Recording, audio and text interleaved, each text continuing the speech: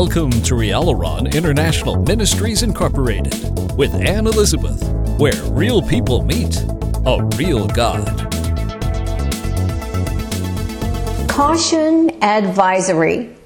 Micah chapter 2, beginning in verse 1, reads as follows. Woe to them that devise iniquity and work evil upon their beds. When the morning is light, they practice it, because it is in the power of their hand.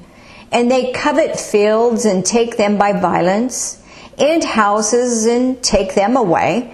So they oppress a man and his house, even a man and his heritage. Therefore, thus says the Lord, Behold, against this family do I devise an evil, from which you shall not remove your necks, neither shall you go haughtily, for this time is evil.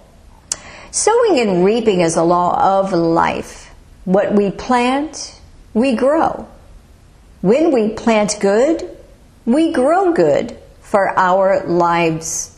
When we plant evil, we will reap evil from God. This fact really startled me when I found out.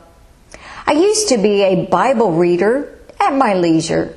I did not obey God when He said to study the Bible. I ignored Him and did things my way. All that changed back in 2001 as He came to testify truth to me. I was shocked at reality. I was totally blind without the full message of God. I lived in what I knew, but I was void nonetheless. The devil lived in this void and was utterly destroying me because of it. To know the full message of the Bible is life. To know bits and pieces is death. Dive into the Bible today and thoroughly read it. I want you to win in life and in eternity. Have you read through the Bible, all 66 books?